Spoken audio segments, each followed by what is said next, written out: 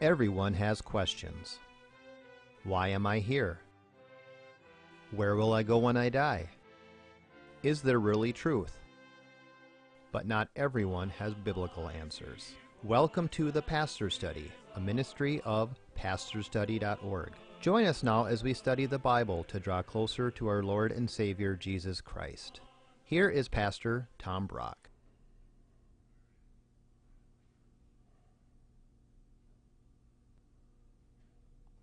Welcome to the Pastor's Study. I was traveling through Mexico on the bus, the public bus, and you know what I noticed again and again was how much Mexicans love their children. You know, it's a Catholic country, they have bigger families, but just to see these moms and dads delight with their children sitting on their lap on these buses, it was inspiring. And you know, that's what the Bible teaches. Psalm 127 says this, "Behold, children are a heritage from the Lord. The fruit of the womb is a reward. Like arrows in the hands of a warrior are the children of one's youth. Blessed is the man whose quiver is full of them." And in America, we maybe have 2 kids, and then there's lots of abortion. And not too many years ago, America was different. My dad was born in 1920. There were 9 children in his family. That was not unusual back then. But maybe you've heard this. A woman has tuberculosis and the father has syphilis. Together they have 4 children.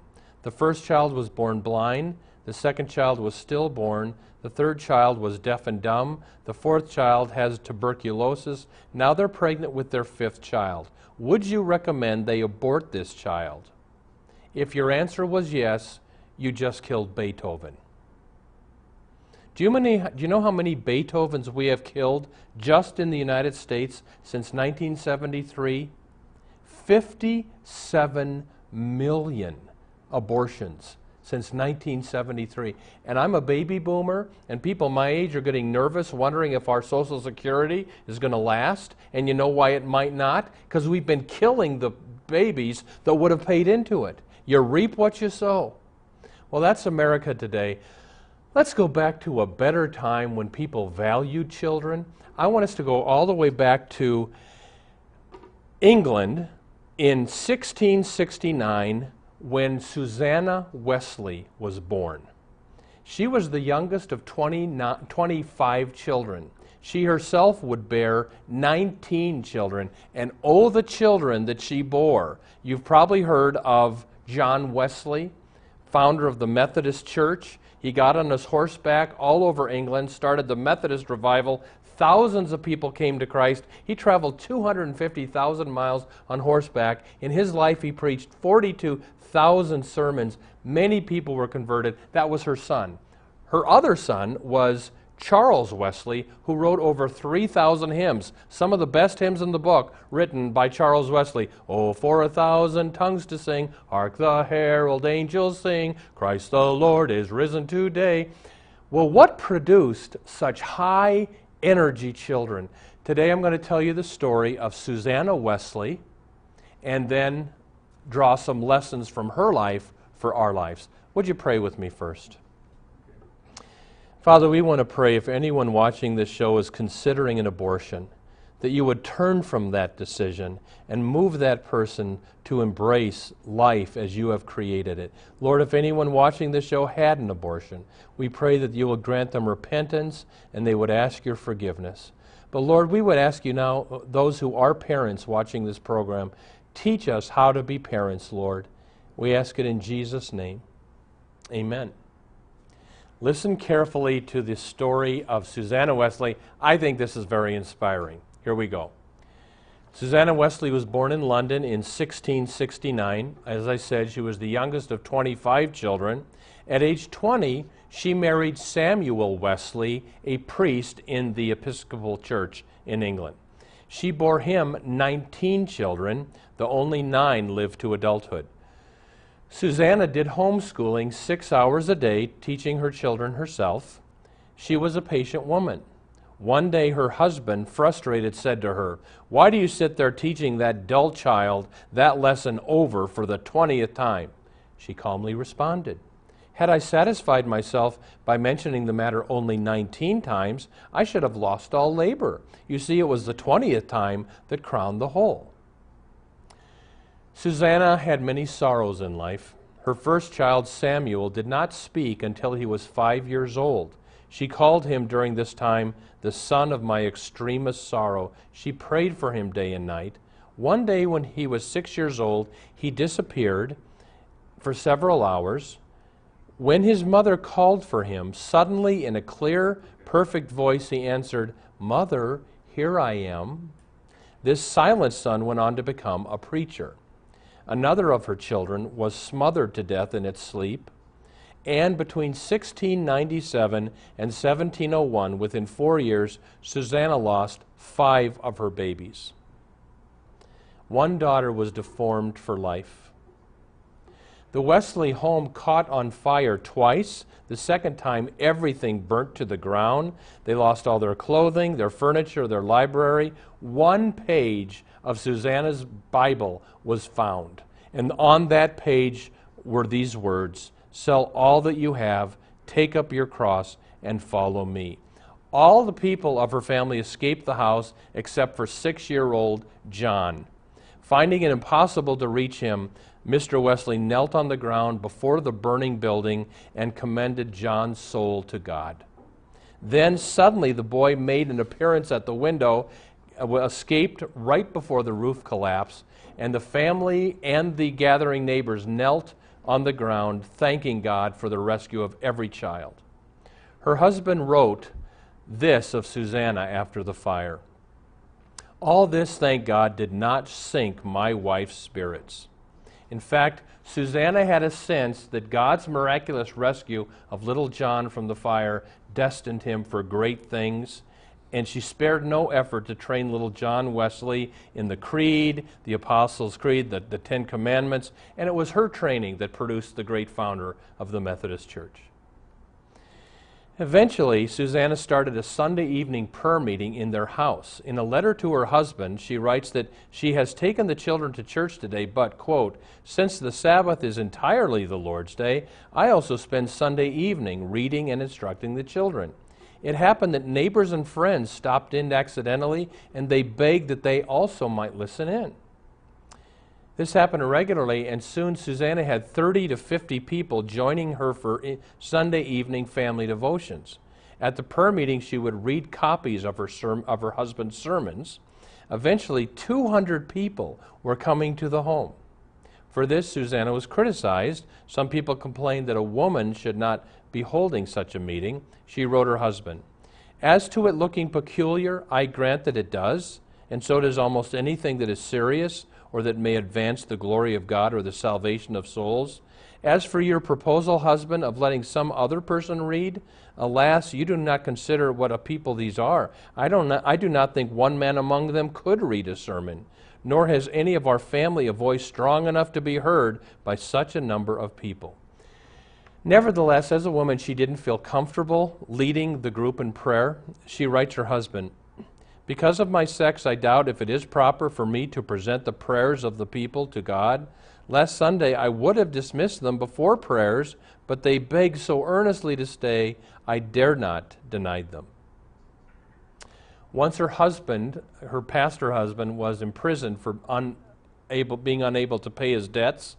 So Suzanna feared he would starve in prison, so she sent him her wedding ring to cash in for food, but the husband returned it.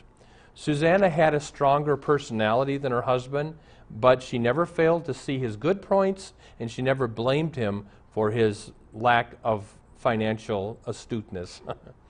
The years passed, and her grown sons, John and Charles, were about to leave England to go to America to evangelize the American Indians. John, as he left, expressed concern about leaving his elderly mother. She replied, "Had I 20 sons, I should rejoice that they were also employed, even if I should never see them again." When John and Charles returned to England, that's when the great Methodist revival started. It swept England. Suzanna, now 70 years old, was able to stand next to her son John as he preached to crowds of 20,000. She lived to see her years of training pay off. After her husband died, Suzanna went to live with John, and she advised him on how to carry out the Methodist revival. John Wesley then wrote this in his diary. On Tuesday I came to London and found my mother on the borders of eternity, but she had no doubt or fear nor any desire but to depart and be with Christ. On Friday about 3 p.m, I went to my mother and found her change was near. I sat down at the bedside. Her look was calm and serene. Her eyes were fixed upward while we commended her soul to God. And then, without any struggle or sigh or groan, her soul was set at liberty. We stood around the bed and fulfilled her last request. Children, as soon as I am released, sing a psalm of praise to God. She died in London, 1742. Her son John gave the funeral, and these words are written on her tombstone. In sure and steadfast hope to rise and claim her mansion in the skies, a Christian here her flesh laid down, the cross exchanging for a crown. That is the life of Suzanna Wesley. Let me share 5 things I learned for our lives from her life. Number 1, parents, train your children. It says in Ephesians chapter 6, fathers, do not provoke your children to anger, but bring them up in the discipline and instruction of the Lord. One scholar said this, the great service Suzanna Wesley did for the world was accomplished largely through her thorough training of her children. So let me say something, Mom and Dad, that you don't hear much in American culture. Your most important job is to raise your children, not to send them off to somebody else to raise. There's no more important work on earth than for a Christian parent to raise up and train Christian children. Take that seriously. I want to share with you Suzanna Wesley's advice on how to raise children. Listen to this letter. The first thing to be done is to conquer the children's will and bring them to an obedient temper. In the eyes of the world, they pass for kind and indulgent, whom I call cruel, parents who permit their children to get habits which they know must be broken later. Self-will is the root of all sin and misery, so whatever checks and puts it to death promotes the child's future happiness and piety. Religion is nothing else than the doing of the will of God and not our own. The one grand impediment of our temporal and eternal happiness is this self-will. So the parent who studies to subdue it in his child works together with God in the saving of a soul. The parent who indulges self-will does the devil's work and damns his child, soul, and body forever. Where do you hear people talk like this anymore? And then she gave 3 rules for child rearing. Number 1, no sinful action such as lying, playing at church, or quarreling should ever pass unpunished. Number 2, no child should be beaten twice for the same fault, and if they amend, they should never be upbraided with it again. And number 3, every act of obedience should always be commended and rewarded. And you can hear from that she believed in spanking, and many of us would see her as being pretty strict. Listen to this. Drinking or eating between meals I never allowed, unless in case of sickness, which seldom happened.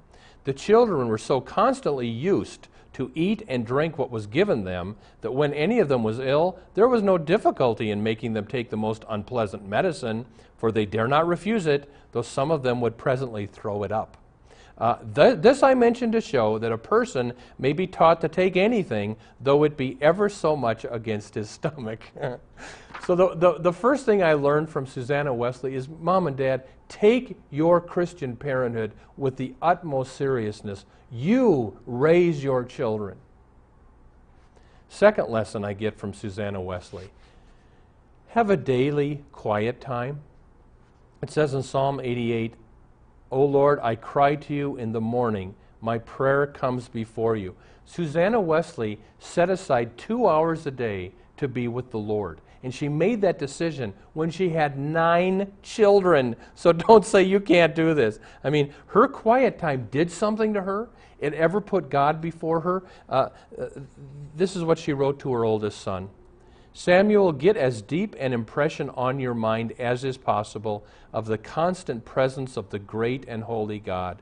He is about our beds, about our paths. He spies out all our ways. Whenever you are tempted to the commission of any sin or to the omission of any duty, pause. Say to yourself, what am I about to do? God sees me. In other words, her regular quiet time put before her that God is always in front of her. When she was 42 years old, she wrote this to her husband. I am a woman. I am also a mistress of a large family. And though you, husband, have the superior charge of the souls in our family, my husband, yet in your absence, I cannot but look upon every soul you leave under my care as a trust committed to me by God. And if I am unfaithful to him or you in neglecting to improve this trust, how shall I answer unto him when he shall command me to render an account of my stewardship? She knew there was a God who was going to call her to account on Judgment Day for the way she raised her children. Again, you never hear people talk like this anymore. But that's what a good quiet time will do for you. It'll put you back into God's mindset on this life. So let me ask you the question. Do you have a quiet time with God? Do you have some time every day where you talk to the Lord and you let him talk to you? And I've said this many times, but when I was a young preacher, an old white-haired Lutheran pastor said to me, Tom, you need 1 hour alone with the Lord every day or you'll burn out. And he said you can pray during that time, you can read the Bible during that time. Sometimes I take out my guitar and I sing worship songs to the Lord, but I need that. Have a quiet time. If you don't now, start. Third lesson from Suzanna Wesley. Have family devotions. As soon as her children could speak, she taught them the Lord's Prayer, and they said it every morning and every night. She had devotions with her children. I've showed you this before on TV.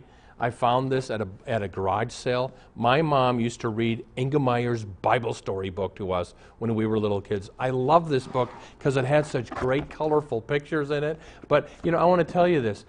Parents, talk to your kids about Jesus. In fact, let me ask you this.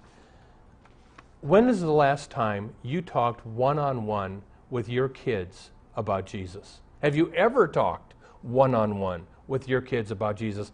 My dad never did. I don't remember one conversation with my father about God. Here's what Suzanna Wesley observed as her method. Quote, I observed the following method. I take such a portion of time as I can spare every night to talk with each child alone. On Monday, I talk with Molly. On Tuesday, Hetty. Wednesday, Nancy. Thursday, Jackie. Friday, Patty. Saturday, Charles. And Emily and Suki together on Sunday. So I just want to encourage you. Maybe your kids are grown up. See if you still, as a Christian parent, can't get alone with your adult child and just have a good one-on-one talk with him or her about Jesus. Have family devotions. Fourth thing I learned from Suzanna Wesley. Be inspired by Christian books. Suzanna Wesley loved to read about other Christians. And one day she got a book about the Danish missionaries, and she writes this to her husband. I think I was never more affected with anything. I could not keep myself from spending a good part of that evening praising and adoring God for the Danish missionaries with such ardent zeal for his glory. For several days I could think or speak of little else. At last it came into my mind, though I am not a man or a minister, yet if my heart were sincerely devoted to God, and I was inspired with true zeal for his glory, I might do somewhat more than I do. I thought I might pray more for these Danish missionaries, and speak with more warmth and affection to people. I resolved to begin with my own children. And, go to a Christian bookstore. Get a book on Christian biographies. Get inspired. Suzanna Wesley loved to read Christian books. The last lesson I learned from Suzanna Wesley. Claim Romans 8:28 over everything. Romans 8:28, we know that God causes all things to work together for good to those who love God. During one of her greatest sufferings, she went to her room and she wrote these words. All of my sufferings, by the admirable management of omnipotent goodness, God, have concurred to promote my spiritual good. Glory be to thee, O God. That's Romans 8:28. You're managing all this. I don't like it, but I trust you're managing it. I mean, here's a man shipwrecked on a desert island. He spends 3 days building his hut. He's so happy he's built his hut. He goes off, he comes back, the hut is burning to the ground. He sits on the sand and he weeps. A boat shows up, rescues him. He said, how did you know I was here? They said, we saw your smoke signals. That's Romans 8:28, that what we think is a tragedy, God is using for our good. Teddy Roosevelt had bad eyesight. He kept a metal case in his pocket as he had his glasses on. He's giving a speech, an assassin's bullet hits him in the pocket, knocks him down, but he gets up and he's fine. Big dent in the case of the metal case, and he said, I always thought my nearsightedness was my greatest handicap. Now it's my salvation. That's Romans 8:28. Suzanna Wesley knew that whatever tragedy she went through, God was working them out for her good. Romans 8:28. Let's summarize. Here's what I learned from Suzanna Wesley. Number one, parents, raise your children. That's your most important job. Raise them for Christ. Number two, set aside a daily quiet time to be alone with God. Number three, have family devotions. Have a one-on-one talk with your child about Jesus. Number four, be inspired by Christian reading. Get some good Christian books. And number five, claim Romans 8:28 over every sorrow. Amen. Welcome to the portion of the Pastor Study where we now ask Pastor Brock to share with us his knowledge of Scripture and his insights to answer questions we have regarding the Bible, our Lord, and our everyday walk with Him. In light of the fact that you've talked about Suzanna Wesley being a wonderful mother in that, I guess my first question for you today, Pastor Brock, is, isn't there an extended family that needs to support that mother too? Mm-hmm. And that's the church.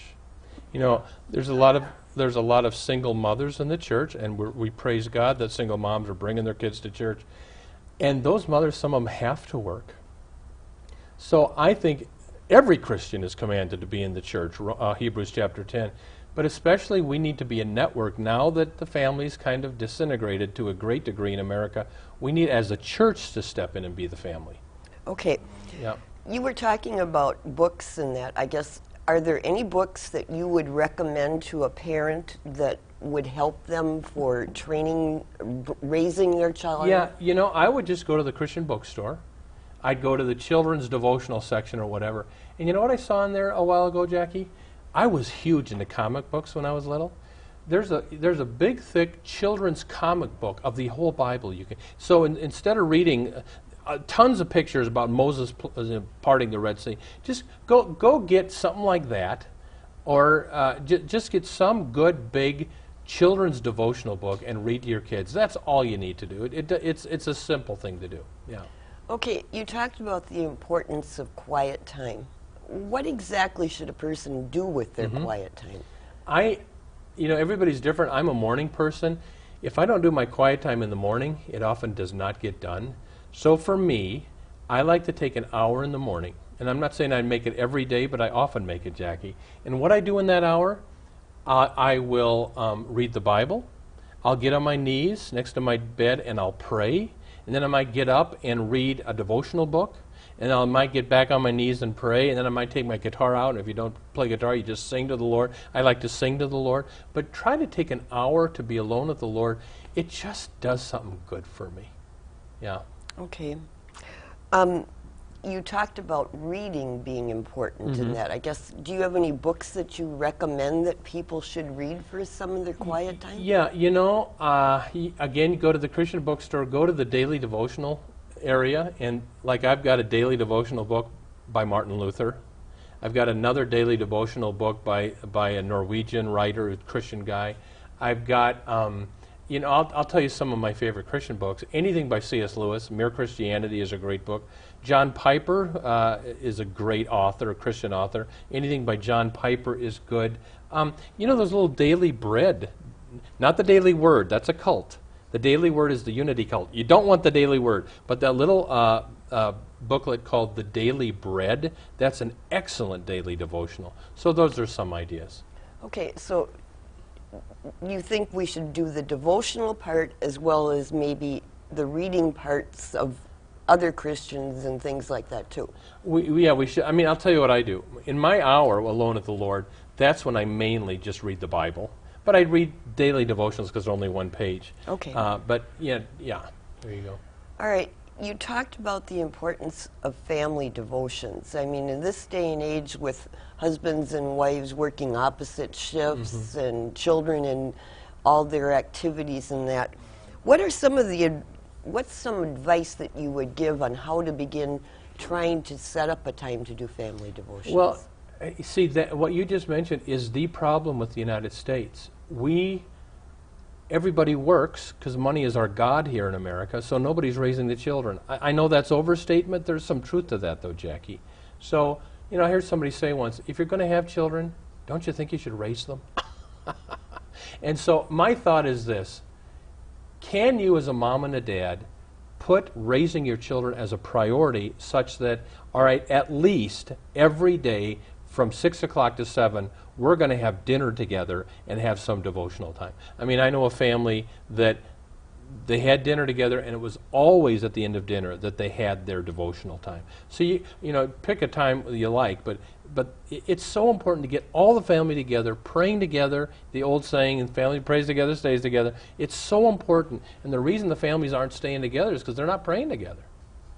Okay, and then I guess as a grandparent myself, do I come in and try to help my children? Well, you got to tap dance on that one. I think you've got to pray for wisdom. Lord, help me know when I say a word and when I keep my mouth shut. But I will say this, Jackie. So many grandparents are the ones who bring their grandchildren to Christ. It's not mom and dad, it's grandma and grandpa. And God bless those grandparents for stepping in. I mean, my grandma was such a godly woman. I know she prayed for us kids. And so I think as do it genteelly and delicately, but I think anytime a grandparent can share Christ with the grandkids, that's great. I think that I would agree with that. My grandmother was my inspiration for wanting to be a Christian. Yeah. Thanks for being with us this week. We pray that God would be with you, granting you his richest blessings until we're together again next time. Thank you for watching The Pastor Study. You can watch more of our programs at pastorstudy.org. We are on the air preaching the gospel of Christ because of our generous support of you, our viewers. Would you consider supporting our ministry?